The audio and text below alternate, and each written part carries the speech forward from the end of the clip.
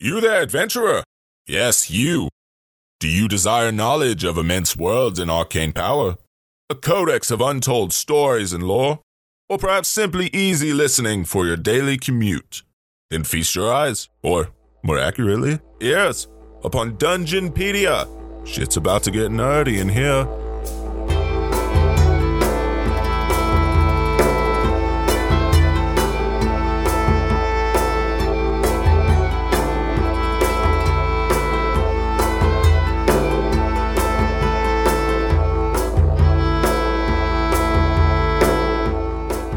Hello everyone, and welcome to Dungeonpedia, an exploration into the lore of Dungeons & Dragons. We're your hosts, Lynn Markel. Taylor Stanfield. And I'm Travis Peasley. And just a warning from the top of this episode. Oh, right off the bat, huh? Yeah, right off the bat, It's always good when we get a warning just right from the start. Warning! So, this episode was very kindly requested by Anthony Toteta, Tito Toteta, on Twitter, and Ari Foxkit, also on Twitter. We're talking about flail snails. Mm-hmm. And the warning is that I am going to mess up saying that. Oh. Probably. And we probably will too, actually. Because flail snail is a very hard phrase to say. Yeah. And you know what? Every time I say it, it feels wrong. Yeah. Even if I say it right, it feels wrong. What about the flail snail flails? Travis, I swear to God. And I thought maybe that I was like, okay, maybe so for the sake of making this easier on myself, I'm going to just say snails. And then I was like, no, that's fucking quitter behavior. Oh, God. So that's quitter talk. That's quitter talk. I'm just warning you guys from the top that and I'm also warning editing Lewin that I'm going to mess up saying that so many times. No, because I can't talk. And well, then. You guys sometimes can't talk either. Sometimes. Very generous. If you listen to last week's oh God, yeah. ad break, you will definitely that's gonna be this whole episode. Oh no. It's just gonna be me being completely unable to speak. So thank you, Anthony and Ari, for giving us such a fun topic to say. I don't know anything about the topic. And by fun, I mean bad. But saying it already is bad. Yeah. Bad. It hurts a little bit. I'm not going to lie. Hurts just a little bit. So. Flail snail. Yes. I keep wanting to say snail flail. I don't know why. So what the hell is a flail snail? Yeah. Well, it feels like step one. I'm sure it's a giant snail, but. I mean, it depends on your definition of giant. So they're technically only large most of the time. Huh. So. Flail snails are creatures that originated first in the Fiendfolio in 1981. Okay. They are described as silicon-based mollusks, which, life on Earth is carbon-based, so... Right. I don't know what that means. They just said silicon-based and then just kind of left it without further explaining what that means. What? All I know is, silicon... computer, for computer, you know what I mean? Yeah. Which is not the vibe here. But anyway, they're a silicon-based life form. Okay. They're a silicon-based mollusk, which mollusks are typically carbon-based life forms, whatever. And they average 8 feet high at the crown of their shell. Because, they got the kind of... Yeah. They got round... Oh. Yes? So silicon... is a hard, brittle, crystalline solid with blue-gray metallic luster. It's a metal.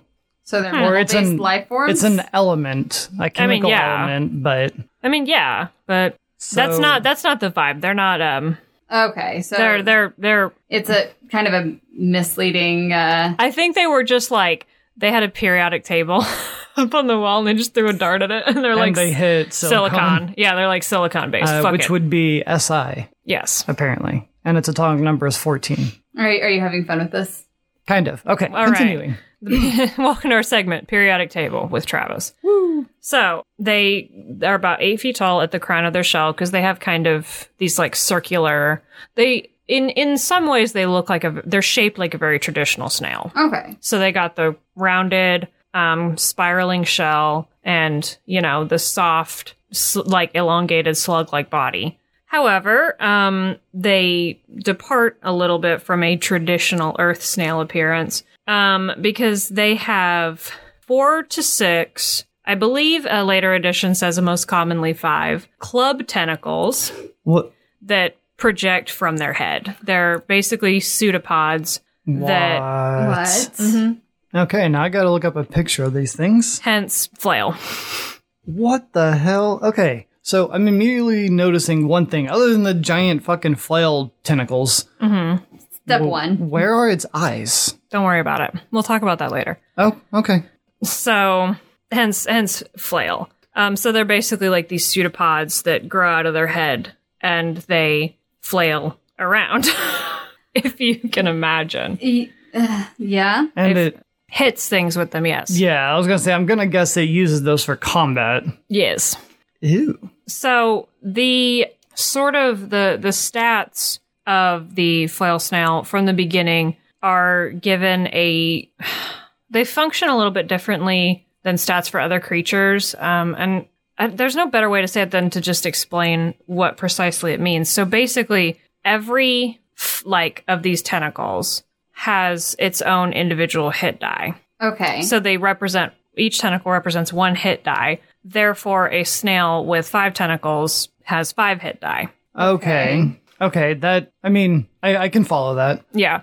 Not only does each tentacle have its own hit die, they also have their own hit points. And if you individually reduce the hit points of one of the tentacles to 0, it ceases to function. So it's essentially, I think maybe a later edition said that the implication is that it was cut off, basically. Right. So you're basically just attacking the individual flail. Yes. And that then reduces its hit die. Right. The snail's overall hit dice by, like the one you cut off, you reduce its hit dice by 1. Okay. So after all the tentacles have been killed, oh, yeah? Yeah, no, this is... It dies? It does die. There's some doozies in this episode. It does die. It says that the snail withdraws the rest of its body into its shell. Mm-hmm. And it dies, yes, in 1 to 3 turns. During which time it utters pitiful wailing cries. Oh my god. Which have a 50% chance per turn of attracting a wandering monster. Oh my god. So it screams before it dies. I immediately feel so bad for it now, though. I do too. Just this little monster for 1 to 3 turns, just wailing. Yeah, because it's dying, yeah. Also, flail snails are neutral in alignment and are also described as basically being pretty passive, unless this changes somewhat, but they're described as being pretty passive. Like, they don't chase things. Yeah. I feel so bad. I also feel so bad. Like, yeah, just why? why not? I mean, why would you attack it though? We'll get into why. If it's generally just passive, we'll get into why. There's a lot of interesting things about these creatures. Okay. So, this is kind of the accepted, easier way to kill one of these things, is to chop off all the pseudopods and then just let it scream itself to death. But the creature's body also has its own individual hit points, but it is very adept at withdrawing quickly. Like, it moves slowly, but in combat, it's so adept at withdrawing into its shell very quickly that the body has an AC of -8. Oh my god. Whoa. Which is really very high. good, very, very good.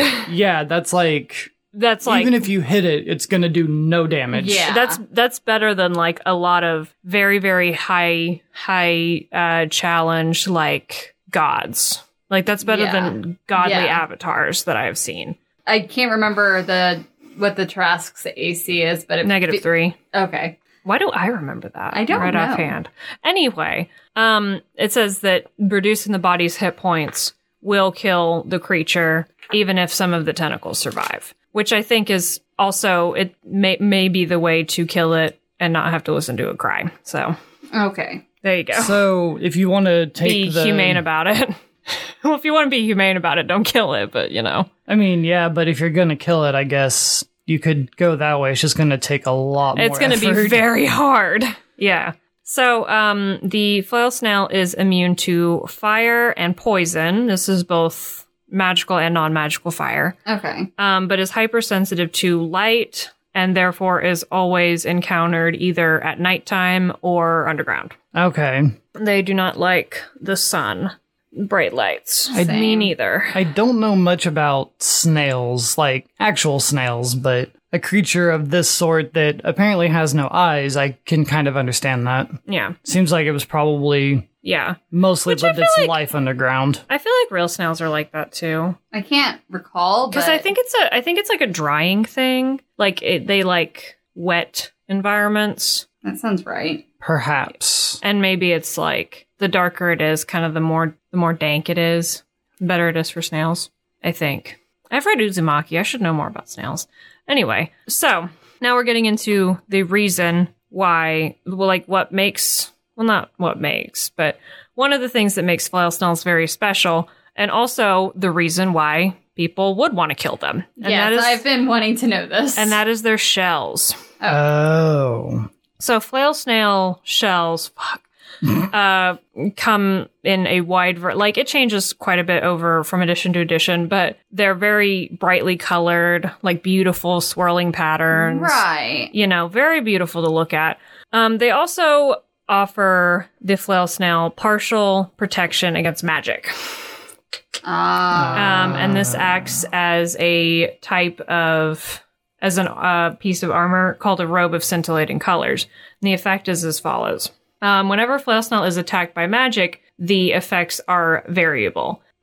Which it didn't say that you specifically rolled this against a percentage die back in the day, or if the effect was maybe, if you would determine it some other way, but it's given in percentages. So 40% chance of the spell malfunctioning, and the malfunction is up to DM discretion, basically, and that typically the kind of idea that they had for it was that it was like a very minor alteration, maybe altering the radius of the spell or something like that. Okay. So nothing crazy. It's not like you try to hit it with a fire spell and then it turns into a chicken. That's not the idea. 40% chance of the spell malfunctioning, 30% chance of it functioning normally, 20% chance of it failing to work at all, and 10% chance of it being reflected onto the person casting it. Oh my god. Damn. Which is like I think the 1 in 6 of or maybe 5 out of 6 of the Tarask's hide, because it had the magic bounce. Right. Oh, yeah, okay. I mean, I would see that as probably just rolling on a percentage dice, but... Yeah, it didn't explicitly say that, though, so... Yeah. Because in later editions, when you roll against a D100, it's like, 1 through 40 or whatever. But anyway, so the reason that people want these shells is because after the snail dies, it maintains these properties for 1 to 6 months after the occupant's death.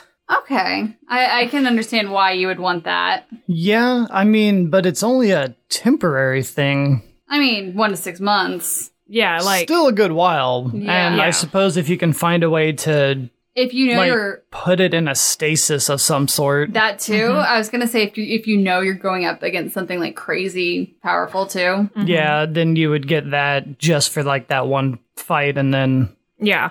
Also, you can... I don't think it was expanded upon in this first entry, but you can make stuff with it too that carries that effect. Okay. So, very versatile.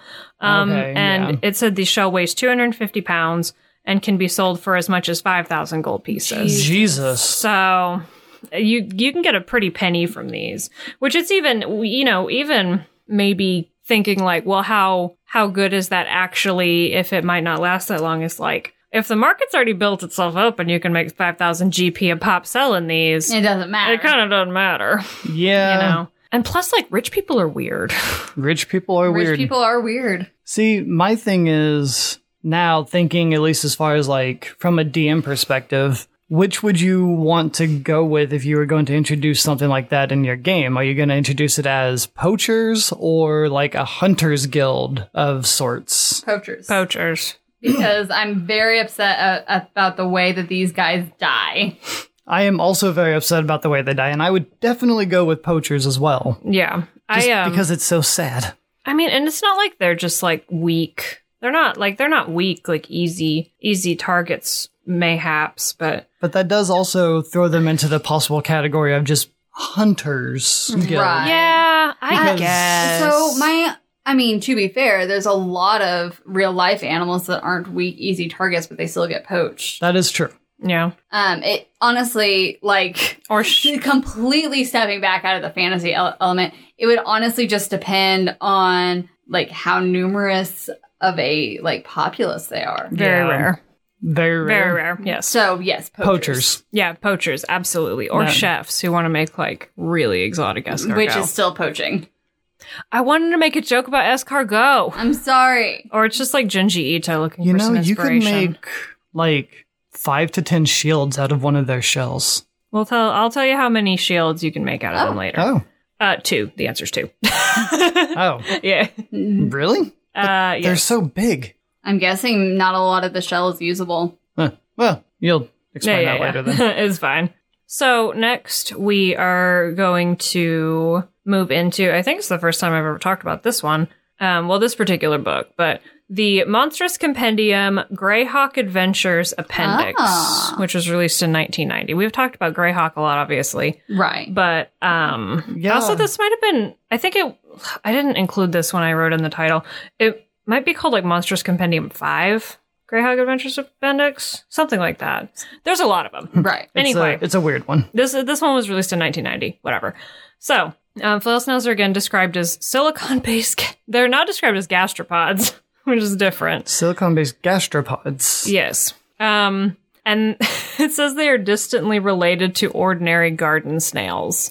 Oh my god. Which I glossed over this when I was like reading, but I'm assuming that ordinary garden snails, even in Earth, are carbon-based. Yeah. So how are they distantly related to something that's made out of a completely different... Magic. Magic. You were too busy asking how you could do this. You never stopped to ask if you should do it. Which, I mean, flail snails are pretty cool. You can make flail snails. We also kind of fell into that same conundrum with the mimics, too. Yeah. Why? Just why? Why, though? So, they're... because, there was art of them, obviously. But their tentacles are described in more detail, which, is something I'm always interested in. They're described as, like these pseudopods that end in a 10-pound, mass of hardened flesh covered with knobs. Jesus. Oh my. So it is literally like a club. Yeah, a club on the end of this tentacle. Ooh. Yeah. Ooh. Hardened flesh, guys. Covered with knobs. Yes. Oh, God. You are welcome. It's bad. I don't like it. So, you were asking earlier about their eyes. Short sensor tentacles grow from either side of their head. These sensors detect motion up to 20 feet away. So that's essentially their eyes. Okay. Damn, they have a very short sight. Yeah. Mm-hmm. They do. And it's worth noting later, this was implemented later, but essentially they can't see at all outside of that 20-foot radius. It's not even like at a penalty or whatever. They just have no sight past it. Yeah, they have a very, very small field of vision.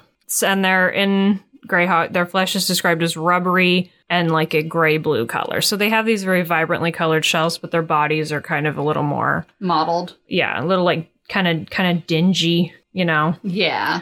Oh God, you guys are about to feel bad again. Flail snails are described as living peaceful lives crawling up and down dungeon and cavern corridors.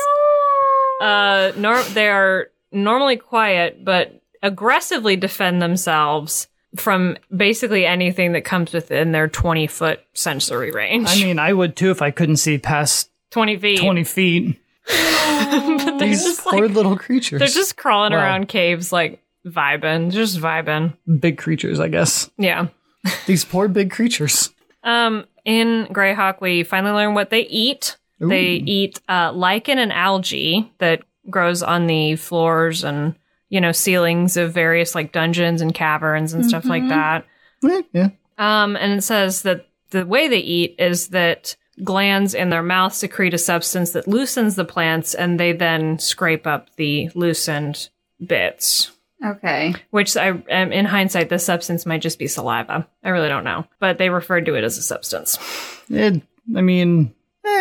Substance, saliva, either way, it doesn't matter. It's fine. So, I don't know why this next point gets me so bad.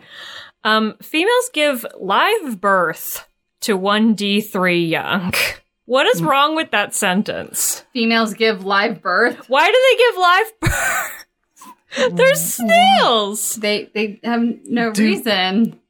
Do regular snails give live birth? No. Have you not seen that video of... No. Okay. Again, I don't know hardly anything about snails. They lay eggs. Okay.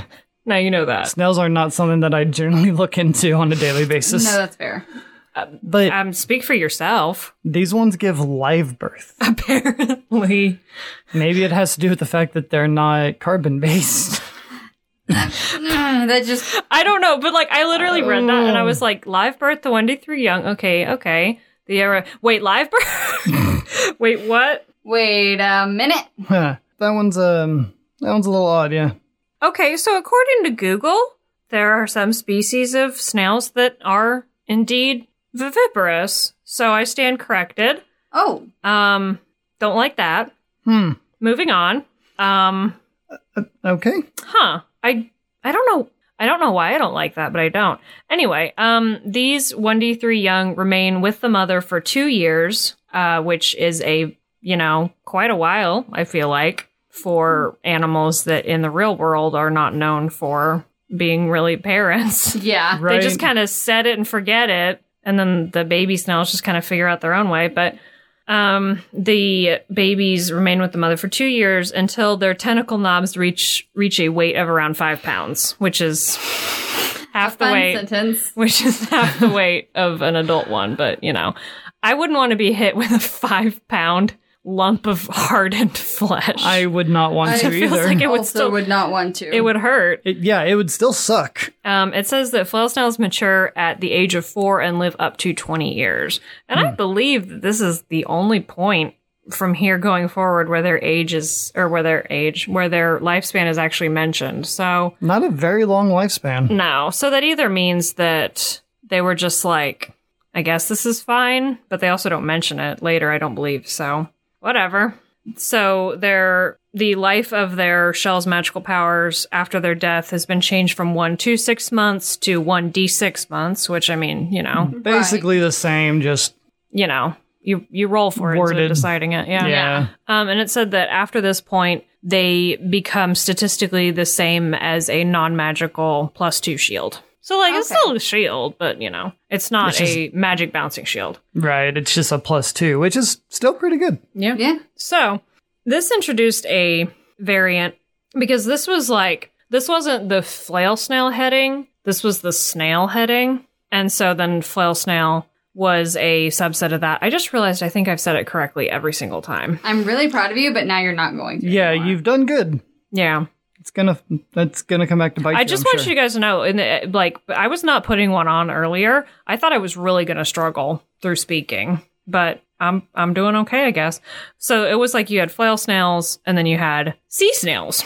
Oh, okay. So these, quote, behemoths of the deep, unquote, measure up to 20 feet in length. Oh, God. It's a big boys. It's a very big boy. And it says they are a variety of giant conch. So instead of a relative of the garden snail, they are a relative of a conch. Okay. The sea snails, obviously, live in the seas and the oceans. Wait. What? Does that mean that they have a magic conch shell? I'm done. That's pretty good. Nailed it. That's pretty good. Yeah. Nailed it. Oh, my God. Okay, now I'm done. Yes. Now I'm done. I hate my friends. Perfect. Thank you. Anyway, continue. Okay. Deep breaths. Oh, you want to know the worst part about your joke, Travis? Is that their shells vary in color from bright red to white with a pink interior. Pink like the Magic Conch shell. So I'm just imagining one of these that looks exactly like the Magic Conch. Oh, that's so good. So sea snails are often tamed by tritons, which is fucking cool. And a little terrifying. A little bit. And instead of flails, sea snails release a neurotoxin into the water if they are threatened, and withdraw into their shell. Well, I mean, yeah, that's like normal. Yeah, it still caught me off guard. Yeah, and just, being in the sea and just have this poison all around you, like... Yeah. It's not a fun time. And then after this happens, the retreated sea snail will start to wail, after which a bunch of tritons will come and wreck shit. Yeah, wreck shit. What does the neurotoxin do? Like, is it just a straight paralysis? Yeah, it's a paralysis. Damage? It is a paralysis. Like you would think neurotoxin, but you never know with D&D. Yeah. Yeah. No, it's just a neurotoxin with a -3 imposed on the save against poison. I would also not want to be paralyzed underwater. No, thank you.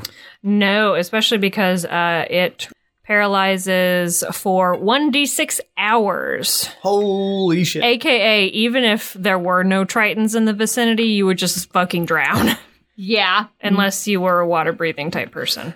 And you're killing Travis, by the way. Yep, that, yeah. Nope, I'm so good, man. Oh, yeah. I forget. Travis doesn't like the ocean. Nope.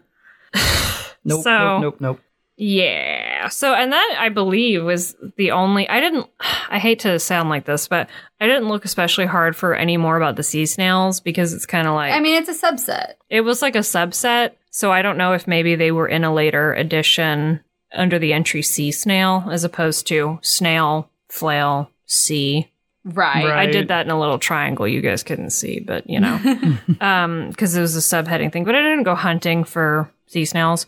But this seems like this is kind of the only time they're ever mentioned, at least directly alongside flail snails. Right. So, this is also the last time that flail snails are mentioned that I could find. And I scoured, all the monster manuals, all fucking 40 of them that came out in 3rd edition, and any other place that I would think that they would be, any supplements that I feel like flail snails vibed with. Mm-hmm. And I could not find them until 2009. Oh. Whoa. That's quite the long gap. Why was there such an absence of flail snails? They were hibernating, I guess.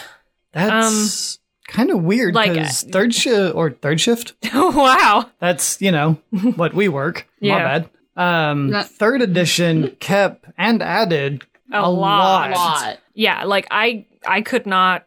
Yeah, there are 3 monster manuals just for 3rd edition? Something like that. Mm-hmm. Just for that one, not including even the extras they did for 3.5 and supplements. All the errata and shit. Yeah. God. So, before we talk about... Because we all know 2009 was 4th edition era. Yeah. Mm-hmm. I think before we catch back up with our snap... Fuck. There goes. There we go. You jinxed yourself. Damn it. Before we catch up with our flail snail buddies, we're going to take a quick break. But not a 19-year one. No, not quite that long. Just 18 years. See you guys in 2040. Hey, everybody. Thank you for checking out this snail tale. It's not quite going at a snail's pace, though. I feel like we're No, it's taking longer than I thought it was going to. Okay, but a snail's pace implies that it's boring and slow. Okay. So hopefully we're not that. Well, what's not boring? What's not boring? Is MetallicDiceGames.com, our affiliate partner. Yeah. They have a lot of beautiful dice and dice-related accessories, including some exclusive sets that you can't get anywhere else. Some beautiful exclusives that we have done a giveaway for in the past. We have given away. And we and gave them their dice maybe away. personally purchased a few ourselves. Yes. Perhaps. These dice are as beautiful, if not more so, as a flail snail shell. And if you find any that catch your eye, you can use code Dungeonpedia for 10% off your entire order at metallicdicegames.com. Woo, woo. Yeah. And of course, if you would still like to support us directly, we have our Patreon, which is just Dungeonpedia.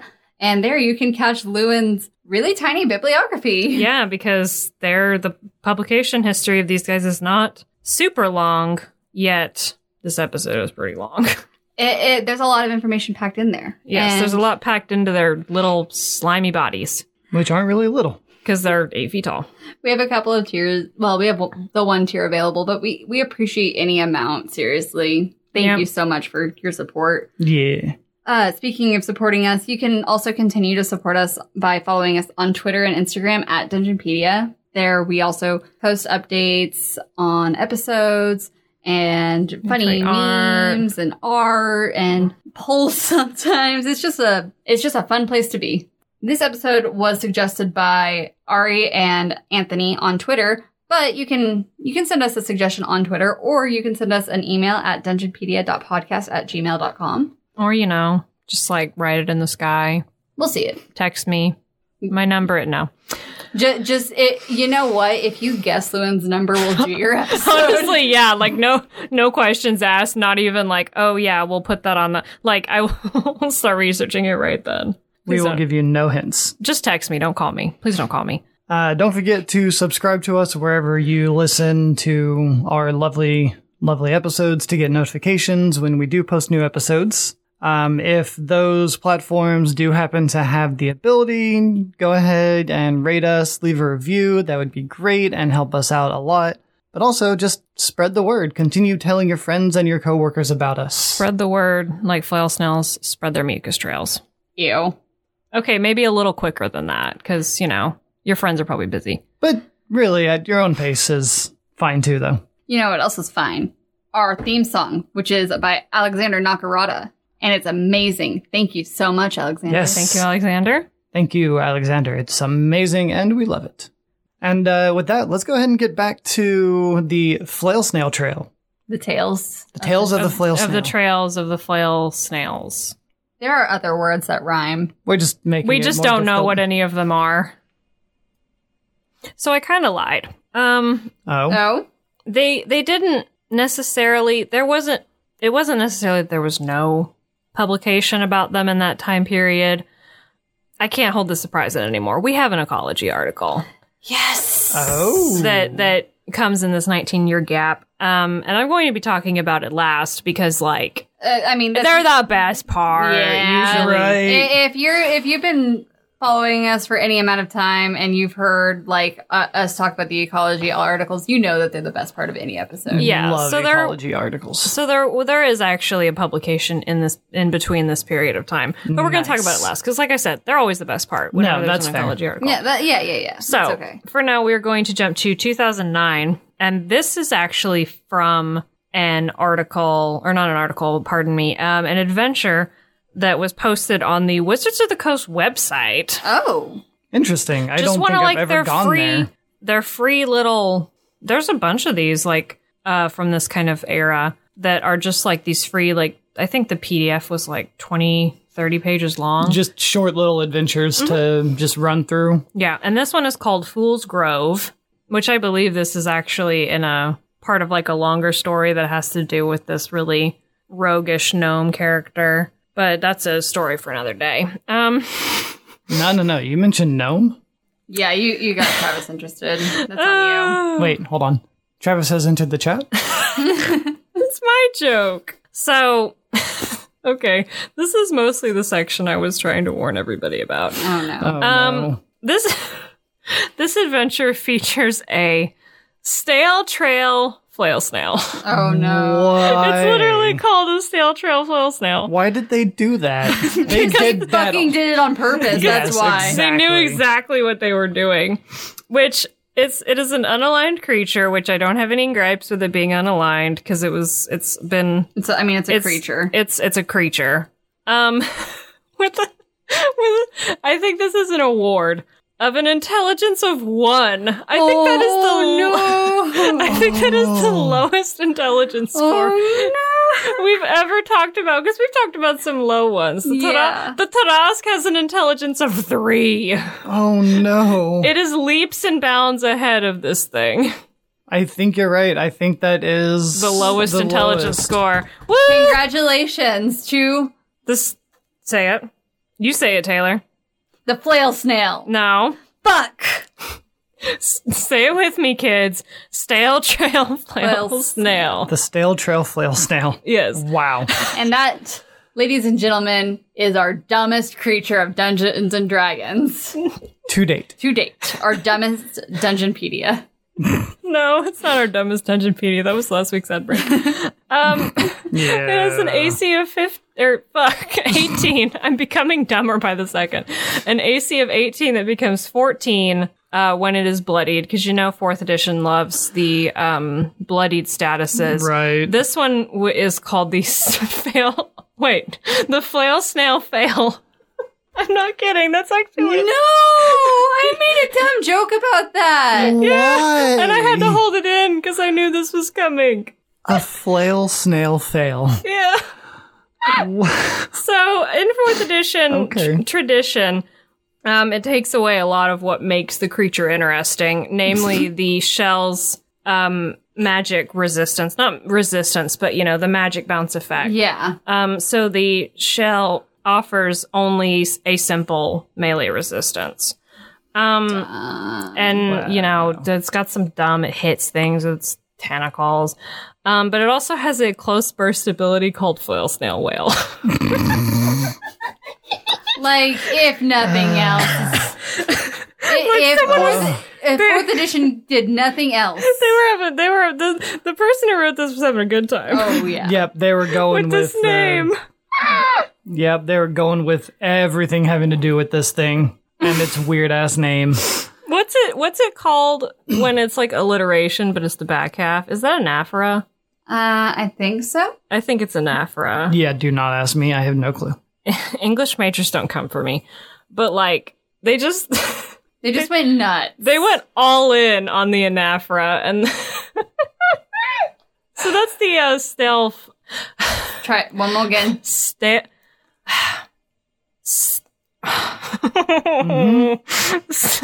I believe in you.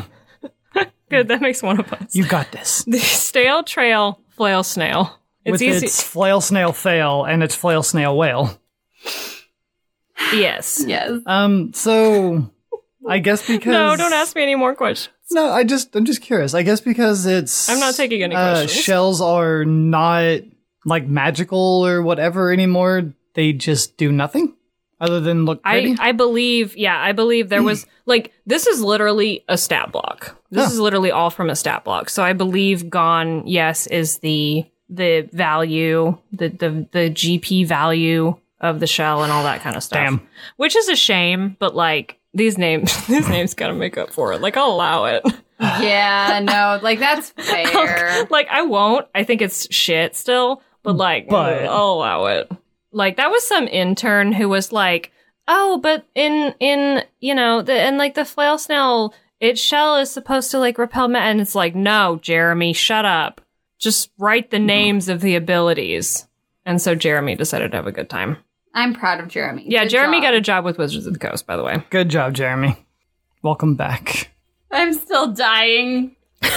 Like, are you gonna start screaming in a minute? Because please don't. No. Like a flail snail? Oh, haha. I was gonna say you might attract the neighbors. I don't want to do that. Oh, so next we're gonna move into 5th edition. We're not usually in 5th edition this fast. No, it's weird. I'm glad there's an ecology article for us. So the flail snail is mentioned in both Volo's Guide to Monsters, which was released in 2016, and Tomb of Annihilation, which was released in 2017. For the most part, the information is consistent between the two of these, so I'm going to be kind of picking from each of them. Right. So flail snail is a creature of elemental earth, because, you know, 5th edition loves ascribing elemental, not values, but you know what I mean. Yeah. They're big on the the elements and the elemental conflicts. And not to sound like the typical, like, you know, because 5th edition is pretty much what I am, like, used to and everything, but it does at least make up for the fact that they are some sort of other base creature that's not carbon. It at least explains that. Oh. Yeah, you're right. I mean, they're not described as silicon-based in this, but... No, at this point, they would be elemental earth. Did 5th edition... 5th addiction? 5th addiction? That's what we have. Yeah. Did 5th edition fix the flail snail? Good job! Thank you. Yes. So, and the only reason I was salty about the elemental thing is because I feel like it did a disservice to the Aarakocra, but whatever. So, you know, again, back is the emphasis on the shell and the value of the shell. Right. They are described more or less like undisturbed as moving slowly, ponderously around, consuming everything on the surface, including rocks, sand, and soil. And I don't know what definition they're using of this word. But it says, quote, stopping to relish crystal growths and other large mineral deposits. I don't know if they mean relish in like an eating sense or just in an appreciation sense. Because if it's why not both? Because if it's an appreciation sense, like, same. Also, honestly, in an eating sense, because like I want to eat some of those rocks. Don't eat rocks. Don't eat rocks, especially rocks that are toxic, like malachite. Don't eat malachite. Don't put malachite in your mouth. Don't put malachite in your water. Don't do it, kids. So I guess they like crystals, which like same. I mean, that is really cool though. Yeah. But I don't know if that's the case, like the vibe, the definition of the word relish they were using. So this is what they do if left undisturbed. But, you know, I mean, it's a slow moving like snail creature. So it says hunters might be lured into a false sense of confidence. Oh, no. Because, you know, like I said, it's a big old snail. Like, what's it gonna do? Right, it's slowly moving. It looks... Not hostile at all. Yeah, it looks very tame, and you're just like, oh, this is no big deal then. So, if any creature large enough to be a threat approaches too close, i.e. within its sensory range, the snail unleashes a flash of scintillating light off of its shell, and then attacks with its mace-like tentacles. What? Yeah. So it has like a... It's like a flashbang defense. On its shell, which is cool. So, yes. Also, an interesting thing about flail snails in 5th edition is not only are their shells worth a lot, but as it moves, you know, a lot of times snails and slugs, they leave behind a trail. Usually it's a nasty, slimy trail, though. Yes. Well, in this case, it's a trail of treasure. That's literally what the heading was called, was Trail of Treasure. Oh. It leaves behind Oh, I was just saying, No, and it's not just like someone at Wizards of the Coast isn't just gross. Okay. The trail that it leaves behind quickly solidifies into a layer of nearly transparent, just like, it's kind of like glass, actually. The residue can be harvested and cut to form window panes of varying clearness, which makes me think that the texture's like glass. Right. It can also be heated and spun into glass objects of other sorts, which are some of my favorite videos on the internet to watch. Is like glass blowing is so cool. Like, you satisfying. Just can't help but appreciate all the not work even that goes oddly, into that. not even oddly satisfying.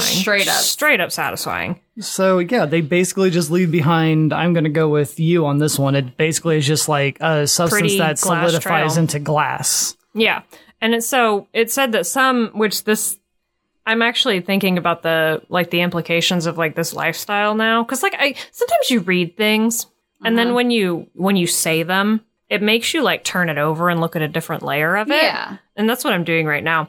But in addition to people hunting them for their shells, some people also make a living from trailing flail snails, I did it, to collect this glass. Which, like, imagine that being your life. You and your family just follow a snail around and pick up its gross, slimy leave-ins. Well, they're not gross or slimy by the point you actually collect Yeah, them. because you collect it when it's hardened. But also, think about the fact that if you're doing that, you also probably have to know how to fight, because hunters could be trying to kill this snail that you're following. Oh, Oh. I want to read this family's adventures now. So you are Yeah. also like a defender of the snail as well. Snail defenders! conservationist! Oh. Whoa. Okay. What? Snail defender, is what she said. I said snail conservationist. I mean, So you're they both fall under the same category. okay. Sort no, of. No, you know what thought I had? Okay. It's Oh, because I no. was like, okay, these people also do this because they don't want people to kill the flail snails because they're probably endangered or something. I don't know. We'll go with that. Imagine they're endangered. And so I'm imagining them being like a very like, Crunchy. no, yeah, they would be crunchy, obviously, but that's just a general consequence of that. But like a very, like fire and brimstone, environmentalist type person. Oh. And then I was like, but wait, if they really were that way, they're probably also vegan. And then I realized that these leavings are technically an animal product. And that just led me to the thought of them going into like a church and being like, are these windows vegan? Oh my god. Oh my god. Oh my god. Like, and I had all that and all those thoughts in the span of like a second. And it just led to someone walking up and saying, are these windows vegan? Yes, those are made from the finest of flail snail droppings. That's not vegan. That means they're not vegan. No, they're made from synthetic flail snail trail. I hate everything. I do too. So anyway, if I had to have... Is their leavings edible though? Well, okay, but vegan stuff is. Well, no. I mean, getting past that, I'm just curious. Legitimately now, like, do No, people well- eat the like glassy? Well, it is... trail? I will say, it is inedible to the snails, which leads me to believe that people probably could not eat it. Probably. Now, people with pica, on the other hand, might want to eat it. I mean, also probably. I'd hurt like hell, but I mean, I've seen people eat glass before on TV shows. still bizarre to me though. And it was not touted as being healthy. But anyway, God for that. wow, this is just an eating glass is bad for you.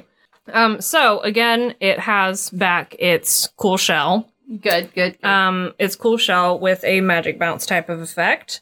It says that the snail has advantage on saving throws against spells, and any creature that makes a direct spell attack has disadvantage on said attack roll. If the snail succeeds on the saving throw against the spell or against the spell or the spell attack misses it, an additional effect can occur, which is now determined by rolling a d6 instead of a like percentage range. Okay. So 1 or a 2 causes the spell to fail, essentially. If it is an AoE type spell, then it fails. If the spell targets only the snail, it has no effect on the snail and is reflected back at the caster, and it uses the spell slot level, DC, attack bonus, yada yada, of the caster. Okay. So this Okay. is the bounce effect. Right. 3 to 4, it has no additional effect. It just Fades out It and- just misses. Or a 5 to 6, the snail's shell converts some of the spell's energy into a burst of destructive force. Oh no. So this is essentially kind of like a bounce, but worse. Each creature within 30 feet of the snail must make a 15 DC Constitution saving throw, taking 1d6 force damage per level of the spell on a failed save and half as much on a successful one. Oh no. Oh yes. So it kind of like Damn. that's the AoE bounce. So more or less, if you mess up your roll against the snail, which you are likely to do because it has advantage or imposes disadvantage on you, something bad's probably going to happen. Yeah, you. So you should maybe just not try to hit it with magic. Yeah. Just kind of leave it. Just like Without just hit magic. it. Just hit it physically. Yeah. Also, the new scintillating shell ability, the shell emits dazzling, brightly colored light until the end of the snail's next turn. During this time, the light covers a 30-foot radius of bright light and then a radius of dim light for an additional 30 feet. So this is a lot of light. yeah. Light beyond what the snail can even see. Yeah. And any creatures that see the snail have disadvantage on attack rolls against it. Additionally, any creature that is inside of the bright light and able to see the snail, when the power is activated, must succeed on a DC 15 Wisdom save or be stunned until the effect of the spell ends. So literally like a flashbang. Yeah. It is basically a flashbang. Yeah. And then outside of that radius of effect, it still is hard to see. Just on a bigger scale. It now has specifically 5 flail tentacles. Not 4 to 6, 5. It just has 5. 5. Yes. Okay. And they are not considered, like, they don't have their separate hit dice, pardon. So whenever the snail, so it has like 1 HP stat. Okay. So whenever the snail takes 10 damage or more in a single turn, one of its tentacles dies. RIP. If even 1 tentacle remains, the snail regrows all of the dead tentacles within 1d4 days. Okay, see, I was curious if they had like a regrowth effect. See, there was not one mentioned prior to this, I think. I think it was kind of, which I think was kind of an oversight. Yeah, you're missing out on one of the biggest exciting things about, like, mollusks? Gastropods. Gastropods. They're gastropods now. But, like, Lou, in opinion, what are they? Flail snails. I mean, snails are mollusks, so I'm going to say they're mollusks. Okay. So, again, if all the tentacles die, the snail retreats into its shell, gaining total cover, and begins wailing, which can now be heard for 600 feet, stopping only when it dies 5d6 minutes later. So it goes on for a much longer time. No. Because prior, it was a handful of rounds, and now it's like up to 30 minutes. Now it's just minutes. Up to 30. Up to 30. And at the very least 6. Like, God, you kind of weep for these guys a little bit. I do. Healing magic that restores limbs, such as the regenerate spell, it says halt this dying process. And I'm like, wait. As in they're still going to die? like, do they, like, what does that mean? I mean, to doesn't halt just mean stop? I guess. Isn't halt just a... Yeah. Yeah, okay. I guess. And if you do that, I would guess that it would grow back its tentacles over time. Huh. Okay. I guess. Travis figured it out. I'm just, for some reason, when I read that, in my brain, it was like... Temporarily? It was like, delay. Yeah, For some reason, my brain translated help to delay. Or not help, pardon me, halt. Yeah, bring or come to an abrupt stop. Yep. Huh. Well... There you go. That's how you save a flail snail. As a noun, it is a suspension of movement or activity, typically a temporary one. Welcome to reading the dictionary with Dungeonpedia. It's less denotation, more connotation. Yeah. Temporary. And for some reason in my brain, the connotation of halt is like a temporary stop. Anyway. So this magical, glowy, magic reflecting shell sells for... This is where... an inconsistency is. It sells for 5,000 GP in Volo's Guide to Monsters, and is said to only sell for 2,500 in Tomb of Annihilation. So I don't know if the stock market crashed in the year between Volo's Guide to Monsters being released and Tomb of Annihilation being released, or if it was just kind of someone didn't check their work. It was Aceric's fault. Yeah, that fucking guy. Speaking of Aceric, no. Oh, Tomb of Annihilation features the flail snail Unk. What? Beautiful. Unk was one of the 9 trickster gods of Cholt. Remember those guys? Yep. Whom Aceric killed and trapped within the titular tomb. Oh. Yeah. Yeah, so he's got a fucking flail snail just chilling in the Tomb of Annihilation. Yeah, so her spirit was stored within a robe, which I believe was, what were they called? The robes that you can... Where? The Robe of Annihilation? No. The robe of scintillating colors. Yes. Suddenly, all the pieces click into place. Yeah, so it was like the equivalent of the robe of scintillating colors in 5th edition. So her spirit was stored in one of these robes, and there's a lot going on in Tomb of Annihilation, okay? So the idea is that the canonical adventurers in Tomb of Annihilation happened upon this robe, and one of them put it on, and essentially her spirit spoke to this adventurer and consensually possessed his body to help them defeat Aceric. Ooh. So it was like nice that she got revenge on Acererak and also that she didn't possess someone without their consent. But it was also weird. Yeah. She's a very nice trickster god, okay?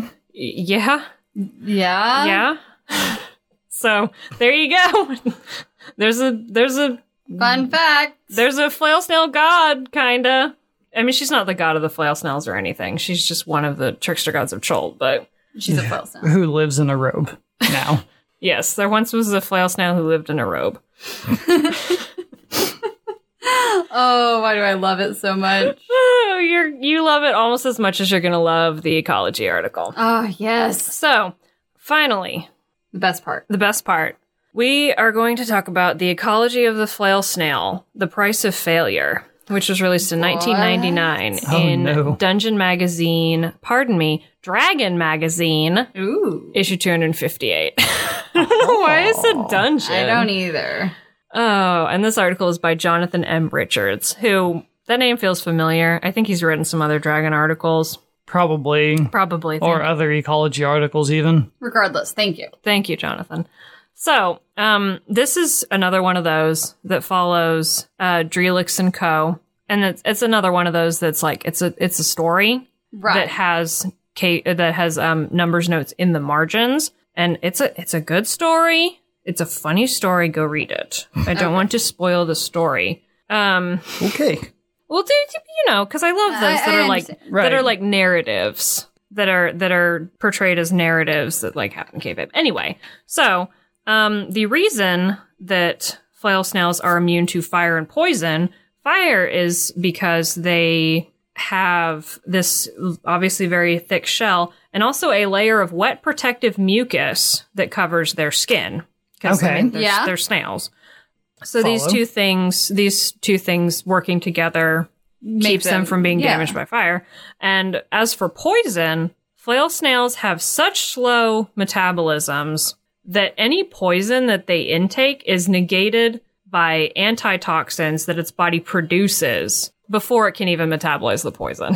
Its metabolism is that slow that it literally produces antibodies faster than the poison can get it. That's pretty insane considering how fast poison generally affects normal creatures. Anything, yeah. So, on their vision, which again, also worth noting, I don't know if I said when this was released. This was released in 1999. So this is late Advanced Dungeons & Dragons 2nd edition stuff. So some of this is contradicted later on.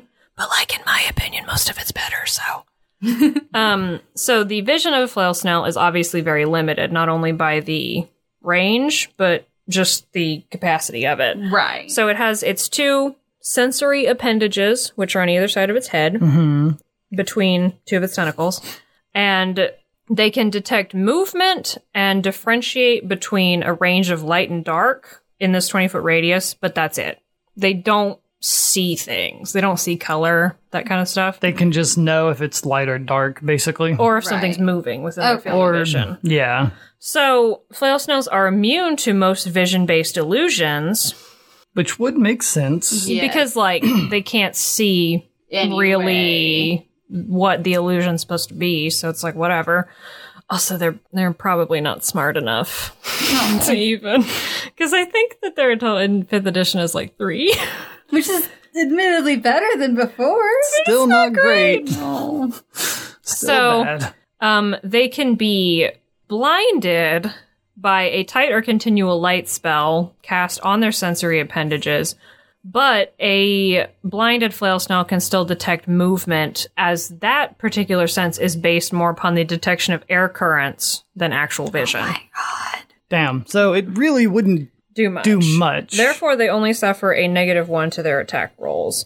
And this is honestly later contradicted in the same article, I think, because later on in a different bit, it says, flail snail's aversion to bright light is an instinctual behavior because of the sun. The sun can dry out the mucus that coats the creature's body.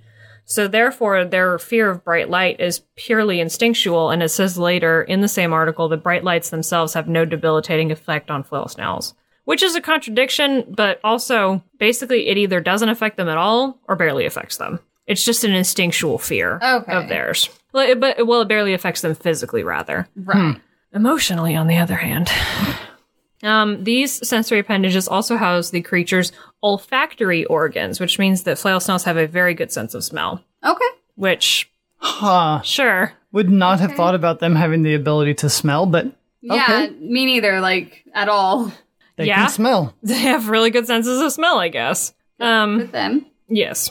Which, thinking about it now, might actually be how they can find all the lichens and algae that they eat. Because it's not like those things really move. Yeah. Yeah. I mean, to be fair, they do also kind of just like crawl around and just like slurp it up as well. So they can probably smell it and get like a general location of it. Yeah. Huh. Okay. Yeah. That's what I'm going with. That's why they can smell. So the way the shell functions in this publication, which is different, obviously, from how it does in 5th edition, Right. it also notes that it's the shell that's doing the protection, but it protects it from all spells, including spells that can be targeted at specific body parts, like Magic Missile. Right. So even if you are like, I'm going to try to hit it in the head with my Magic Missile, its shell will still protect it. So whenever a spell or spell-like effect from a magical item is cast at a flail snail, the following results occur, and it does say roll against a percentage die, which I believe these actually work out to be the same as they were in Fiend Folio, which is just 1 to 40, spell malfunction, 40 to 70, or 41 to 70, spell functions normally, 71 to 90, spell fails to function but is expended, and also, and then finally 90 to 100 spell is reflected back at the caster. Okay. Okay, yeah, I'm But pretty it's sure kind of that's an- like the same. Yeah, but it's kind of an errata note that basically says, like, I don't care if you try to hit it in the head. It's not gonna work. The shell still protects it. However, what does work is the idea is that the shell only affects magic directly cast at the flail snail, but it wouldn't prevent the creature from being like hurt by something that was created magically, such as a wall of iron, as created by the spell Wall of Iron. If it was created and then dumped on the snail, it would still hurt it. Okay. So it's like, you can't hit it with a magic missile, but if something is not a magical item, but maybe something magically created, It can- it could still hurt it. Okay. You know because what I mean? it's not directly targeted at the snail itself. It's created like next to it. And then So then use therefore- yeah, exactly. Interesting. So I wonder if like poison fog or something like that would work because you could like create it next to it. And then And then, if like, it moves into it, Yeah, Yeah. lure it into it. I mean, obviously not poison, but something similar like lightning storm or yeah. So I know we love talking about these guys' death whales. So the flail snail's death whales, Yes. the God. exact verbiage used, are the only time it vocalizes. It is otherwise completely silent throughout its entire life. damn. What the fuck? I don't know why I don't know why that's so fucked up, right? That's so weird. Like, That is legitimately a very weird, first of all, a very weird decision to make. Second of all, weird ecologically. Yeah, like, sure. I guess that's just like an act of final revenge Yeah. My It's like, listen, you will. have to listen to me scream. and possibly get attacked by anything else that's around. Yes. Well, okay. Bizarre. So, we're finally going to talk about some more things that can be used, or that flail snail body parts can be used to make. Yes. So, when ground up and mixed with their blood, the stomach and liver of a flail snail are valuable ingredients in an elixir of health, negating any previously ingested poison. I'm assuming on account of their just glacial metabolism. Yes, probably. Flail snail skin, along with a coating of the mucus that normally covers it, can be finely ground into a potion of fire resistance, or used in the creation of a potion of fire resistance, which makes sense. Flail snail mucus can be used to create potions of climbing, because Yeah. yeah. Okay. It says, however, this thickens the potion so much that it takes 2 full rounds to imbibe, Oh my and does God. nothing to enhance the taste, to say the least. It just is, if you're out of anything else, you can use that to make the potion. Yeah. Yeah. Ew. Lovely, slimy mucus. Yeah. So, I saved the best for last, kind of last. So the way that this is put is hysterical to me. Oh boy. Because it says, and this is actually completely a direct quote right here. Quote, the flail snail entry in Monstrous Compendium 5 Greyhawk Adventures under snail erroneously states that flail snails give live birth to 1 to 3 young. It also refers to them as, quote, silicon-based gastropods and makes reference to flail snail females and mothers. Flail snails, like most land-dwelling snails, are hermaphroditic, each creature manufacturing both egg and sperm cells, end quote. So, Jonathan just came for Greyhawk's wig. He came for their kneecaps. Fuck you. Damn. You know nothing about snails. You are wrong. Oh. So, with that, we're like, we had to talk about how they reproduce, right? God, we had to. I've been waiting. Let's go. So I saved this is the climax of the episode, if you will. Jesus Christ. So flail snails have love darts. What? which are shell-like darts within specialized sacs in the creature's body that play a role in their mating ritual. Oh. Would you like to hear about their mating ritual? Yes. No. Yes, I would. Okay, so again, I'm sorry for all the quotes here at the end of the episode, but I had to. So, I get it. quote, they begin said ritual by slowly circling each other, then rubbing their heads and feet together. Their feet is what they move with, like snails. You know what I mean? That part's not a quote. Returning to the quote. The love darts project from the creature's bodies and stab into their partner, causing neither pain nor damage. Different snail species produce differently shaped love darts, so it's very likely that this serves as a form of recognition for the two snails involved to ensure that they're mating with an appropriate species. Parenthetical. Pretty embarrassing to have mated with the wrong species entirely, but we digress. Parenthetical. It also stimulates the snails' bodies, preparing them for the act of mating. Flail snails cannot produce sperm cells without first having sampled their intended mate's love darts. Hey, it works for them. End quote. Wow. There are just so... I had to just read that. So many things. So much to unpack there. But we're going to throw out the suitcase. Jesus. Okay. Yep. So that's how they mate, which is awesome. They reproduce by... Actually, I'm not done talking about how they mate. They reproduce by exchanging packets of sperm cells with another partner through the... I can't. Oh, no. Through the genital pore. What? What the fuck is a genital pore? It's a small opening near the creature's head. That's what a genital pore is. Oh, there was an actual answer to that. Yeah. Okay. After mating is complete, each snail goes its own way, and the two might never meet again. Oh, that's kind of sad. After about 1 month, each lays a dozen or so eggs under rocks or in small crevices. Usually 1 to 3 of these eggs hatch into baby flail snails. It says the young gastropods eat their own eggshells after hatching. Wait. Oh, I guess the snail parent hangs out near where their eggs are. They're then cared for, as mentioned in Fiend Folio, by the parent for the next 2 years until their club tentacles reach a weight of about 5 pounds or so. So that's how flail snails reproduce. I mean, I'm not mad that I know. I just don't know what I was expecting. That. But genital pore. Yep. Genital pore. Genital pore. Love darts. Genital pores. Love darts and genital pores. So, really quickly. That was the climax. This is the falling action. So when this was requested to me, because they did request it to me specifically, thanks guys. I believe Ari mentioned in their tweet that flail snails have a language. And I did not realize this. Well, okay, I saw the tweet, obviously. Right. Because I'm doing this.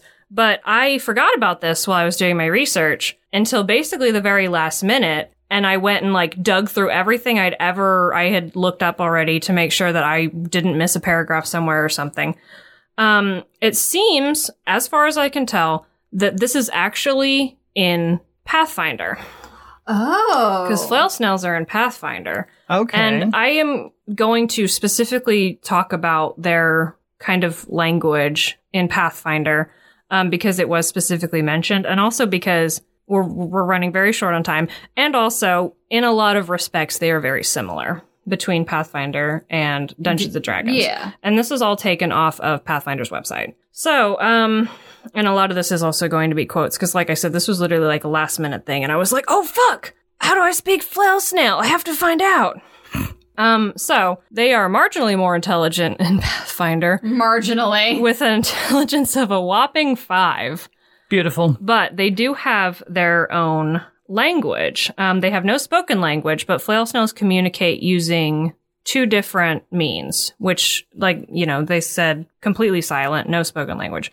The first is an elaborate sign language of waving tentacles, which is used primarily for communicating, like, immediate things, like, you know, I need something, or giving a warning, or whatever. The second is a complex chemical writing system encoded within the snail's slime. Yo. So each flail snail has its own unique chemical signature that makes its trail of slime immediately recognizable to other flail snails.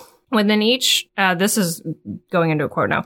Within its trail, each snail, records a running dialogue of its thoughts, observations, and memories in a complex interaction of sense that can linger on the stone long after the slime has dried to dust. Other snails can read this dense stream of information and edit it with their own trails, creating a vast interwoven cultural narrative that at once contains the snail's greatest art and the sum of their collective history. Together, the slime trails of 24 snails weave epic tales worthy of any philosopher poet. One key difference in Pathfinder is that flail snails, I believe, are basically like lobsters. They kind of just replace their own cells indefinitely. Oh. So unless some outstanding circumstance affects them, they just kind of live for a really long time. They don't die. And it says, another insight into their communication says that most civilized humanoids tend to value speed and inference in their decision-making, traits born of an evolution as soft, delicate things in a world of powerful predators. As a creature of ultimate defense and slow movement, the flail snail has none of the same needs. Instead, its own unique brand of consciousness is correspondingly slow and placid, prone to the absorption of vast amounts of information rather than any need to process or leap to conclusions. And it said that they're basically, you know, obviously we can't read their chemical trails. Right. But it said that people who have managed to communicate with flail snails typically find them dull because everything is so slow and plodding. And also it says, curiously, I thought this was a really interesting note, that flail snails view every thought and detail as separate and unrelated from all others, which is, I think, is a very strong contrast, not only from humans in general, but also people like me who are always trying to find patterns and things that don't exist. Same. But I mean, that is a function of being a human, because I feel like we categorize things to make it easier for our simple monkey brains, but not so for flail snails. It says, those monks or other scholars used to such things might recognize in the snail's cone-like observations a certain Zen poetry hinting at deeper revelations. And indeed, if enlightenment is judged by perfect calm and inherent peace of mind, then the meditative flail snail may yet have the advantage over humanity. Huh. So basically, they're like Zen poets. I love it. That's fucking cool, though. So that's kind of that on the flail snail language, which seems to, as far as I can tell, pretty much exist only in Pathfinder. Unfortunately, I don't really have time to go into their mating ritual because it's different in this. Oh my god. There's more goo involved. Oh. Yeah. Maybe one day. Maybe one day, but not now. Not now. Maybe not ever. I don't know if anyone needs to know about that. I mean, if you really want to know, I'm sure you can just look it up. Probably. I mean, if you're maybe, well, just guys, just hang in there and see if I cover the flail snail Pathfinder mating ritual. That's a hint. Anyway, that's all. That's a hint. Yeah. Don't look at me. I have no idea. She's your friend. Hey! Hey, yeah, this is Travis, my associate. Anyway, Thank you for listening to this episode that took a lot longer than I thought it would. Kind of like it probably takes a flail snail to get from point A to point B. You know what? Yep. I wasn't sure what to expect when you told me what we were going over, but it was not that. I settled in and I really enjoyed it. Thank you. Yeah, no, that was really interesting, honestly. Like, Thank you. I didn't know that there would actually be that much information about a flail snail. Especially given that their publication history, It's so short. like the bibliography, is very short. Right. And But there's a lot. There's a lot going on in there. Catch Loon's bibliography on our Patreon. But thank you guys so much for listening. Don't forget to follow us on Twitter, on Instagram for all of your Dungeonpedia needs. Don't forget to tell your friends Who like and snails. coworkers, And- especially if they like snails. Things that are difficult to say. Try and say that one from that one thing. I'm not saying it. Sail trail flail snail. Fuck yeah! Holy That shit. one. I'm That was impressive. Crushed it. All right, I've peaked. tongue twisters. If your I've peaked. if your friends are a fan of tongue twisters, Yes, let them know. Or if you have DM friends that might need some inspiration, this is an interesting thing to throw in there for it sure. really is. Mhm. This was a suggested topic. If you have anything you'd like to suggest, you can email us at dungeonpedia.podcast@gmail.com. And I guess with that, we'll catch you here next week on Dungeonpedia. Okay, I can't resist. They climb to a high point and begin quote copulating, and they lower their entwined bodies on a massive rope of slime and hang there for hours or days until they're finished mating. That's how they fucking Pathfinder. I'm sorry, I had to. Damn. Hmm.